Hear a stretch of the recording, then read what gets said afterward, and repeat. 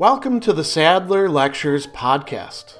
Responding to popular demand, I'm converting my philosophy videos into sound files you can listen to anywhere you can take an MP3. If you like what you hear and want to support my work, go to patreon.com/Sadler. I hope you enjoy this lecture.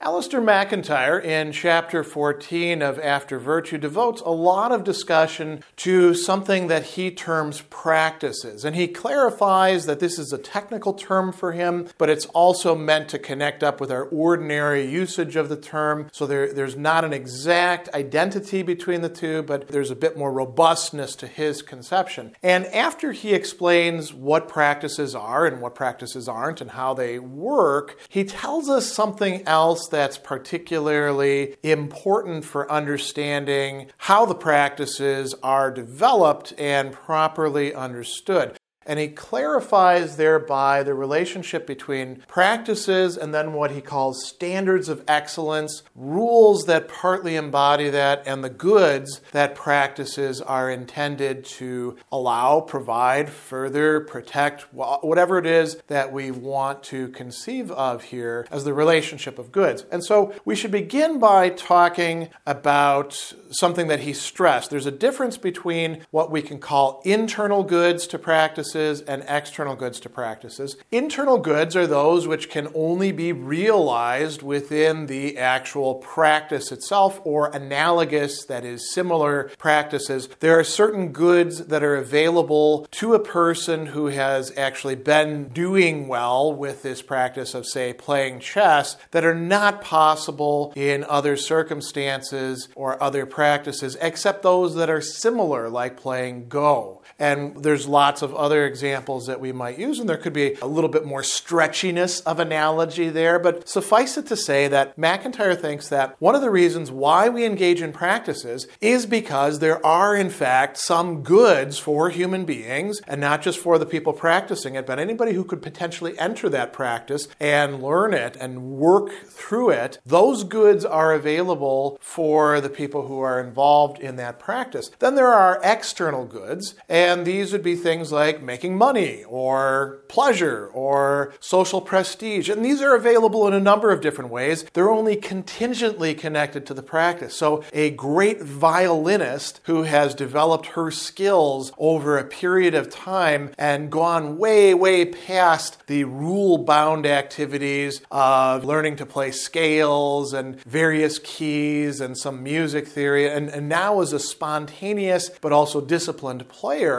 they may become rich as a result. But they could also become rich by playing the stock market. They could also become rich by selling a particularly attractive sort of violin-shaped candy, whatever it happens to be. We can come up with all sorts of things. But the goods that are attained, we could call it the goods of fine musicianship, which are not, by the way, unique to violins, of course. It's debatable whether you could, in fact, develop this by, say, playing the tambourine or the triangle, but a pianist or a guitarist or a trombonist could certainly do that as well. So now that we've got this notion of internal and external goods brought in, we want to think about what else MacIntyre says about practices, which is going to lead us to standards. The other thing that's really, really central to this is that he tells us that practices are something that we do, they're activities, and within them we are engaged in developing and extending capacities to attain these goods. Now that is an often overlooked little throwaway thing, but it's quite important here. He says that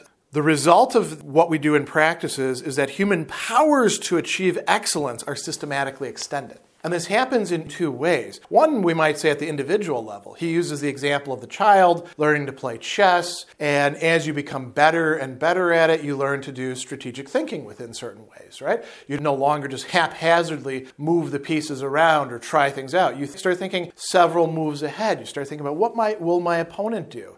that is a capacity that is being extended for that individual person. Let's take the violinist as another example. You start playing the violin, you get better at it, you move from the beginner to the intermediate level, you start playing more and more challenging pieces, you engage in discussions with people who are also playing those pieces and perhaps are much better at you about what the piece means, about how the phrasing ought to go, about what's going on with the instrument itself, and you develop your capacities. Now, this also takes place not just at an individual to individual level, but over time.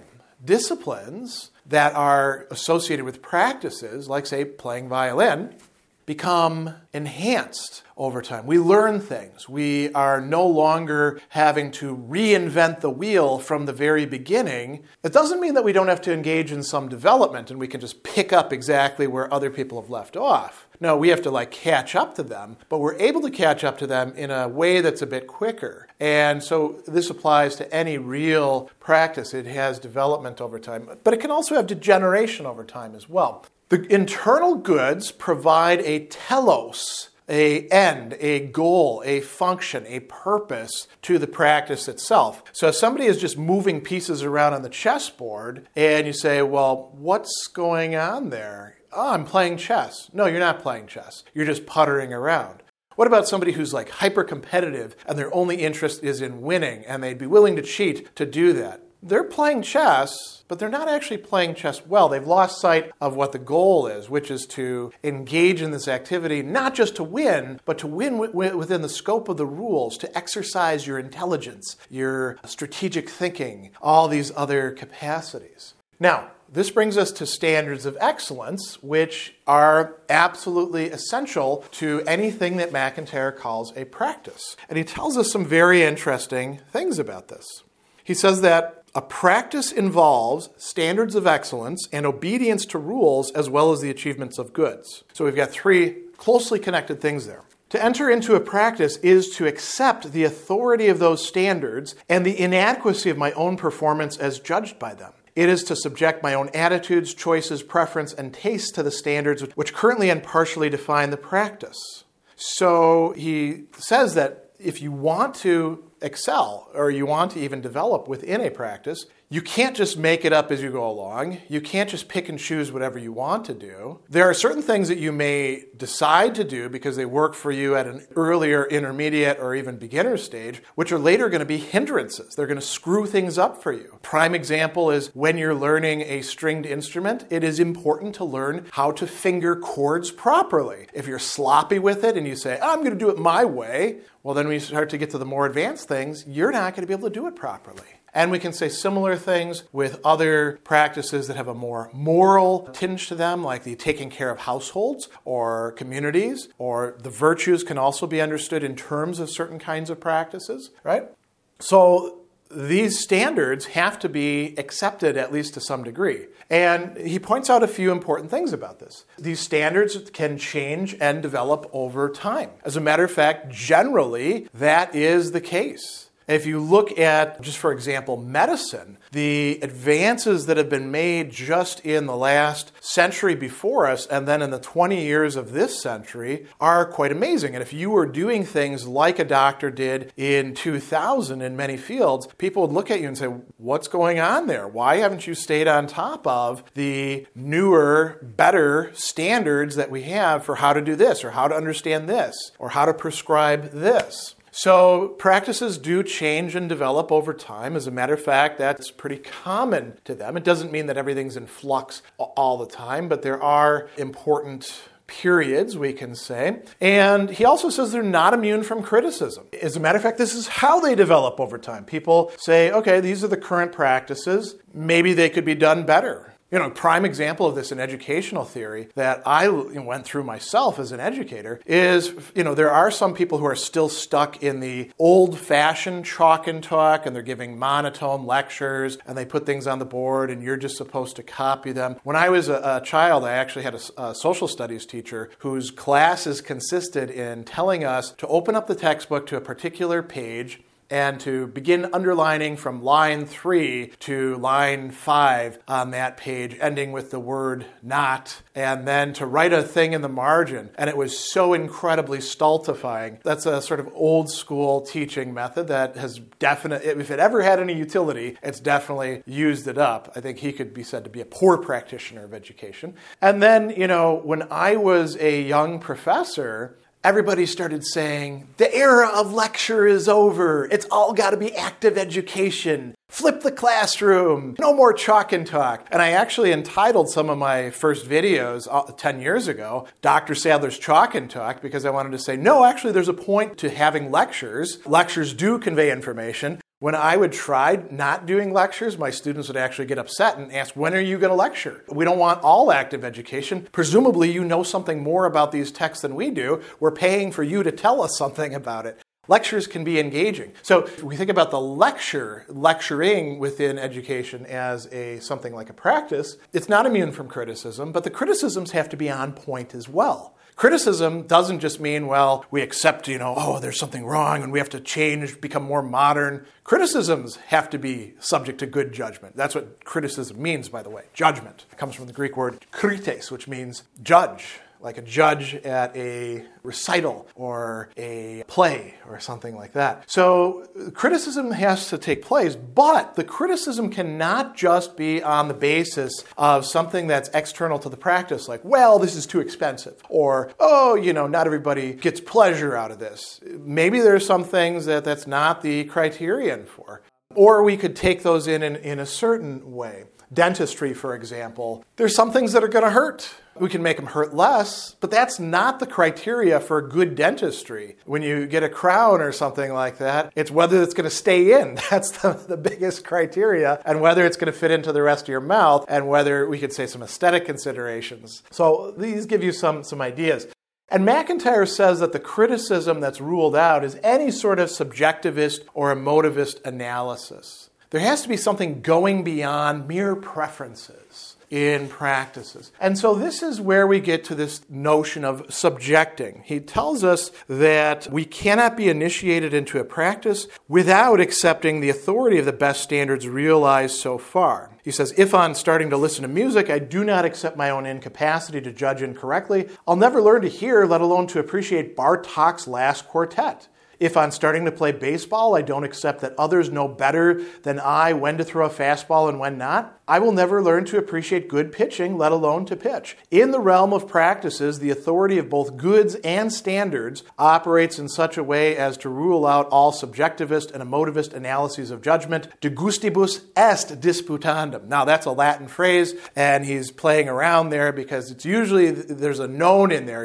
And it says, in matters of taste, we shouldn't have arguments or we shouldn't dispute with each other. And MacIntyre is saying, in matters of taste, yes, we should, in fact, and those should be framed in terms of these standards. If we don't subject ourselves to these standards, we will not develop. So it's not just, by the way, subjecting ourselves to these standards, it's also subjecting ourselves to other people who understand these standards better, who are further along than us. So he says, it belongs to the concept of a practice as I've outlined it, that its goods can only be achieved by subordinating ourselves within the practice in our relationship to other practitioners. We have to learn to recognize what is due to whom. We have to be prepared to take whatever self-endangering risks are demanded along the way, and we have to listen carefully to what we are told about our own inadequacies and reply with the same carefulness for the facts. This is not that we have to subject ourselves necessarily to every other practitioner or everyone who has sort of a higher rank than us. I'll give you a prime example stemming from my own high school years.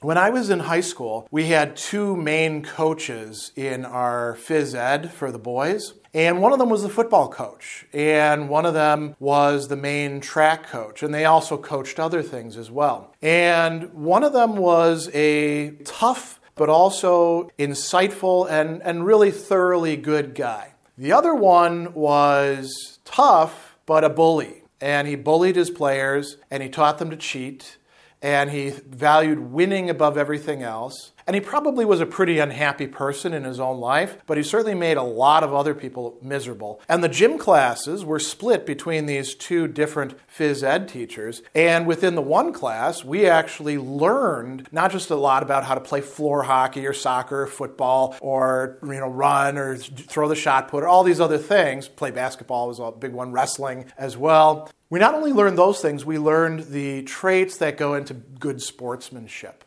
And not everybody succeeded in that, but he was able to teach that. Whereas the other coach engaged in bullying behavior, as I mentioned, encouraged it, and it really made a lot of people miserable, including the people who were at the top of his pecking order. I can actually look at life outcomes for these different people based on Facebook and see that the people who had this coach turned out to be happier on the average, and the people who had this coach turned out to be more miserable on the average. Subordinating yourself to everybody within a practice isn't necessarily what McIntyre is talking about. It has to be to the people who are actually the master practitioners and who have some other things going for them. So there's two other things that we need to talk about here. Standards can be partly embodied in rules and in orders from the superiors within the tradition, but only partly so. And one of the things that you learn as you progress within a practice is when to make your own judgment calls, when you need to listen to the rules and when you need to abandon them. The other thing that McIntyre points out, and I think that this example of the coaches illustrates this very well, is that in order for a practice to be sustainable, in order for people to develop, there are these virtues that are required within it. He says, we have to accept as necessary components of any practice with internal goods and standards of excellence the virtues of justice, courage, and honesty. Without these sustaining the practice, not everything happens that should, or things can actually go quite astray. So we've got a dynamic connection here between practices, standards, rules, goods, and indeed certain types of virtues. Special thanks to all of my Patreon supporters for making this podcast possible. You can find me on Twitter at Philosopher70, on YouTube at the Gregory B. Sadler channel, and on Facebook on the Gregory B. Sadler page. Once again, to support my work, go to patreon.com/Sadler. Above all, keep studying these great philosophical works.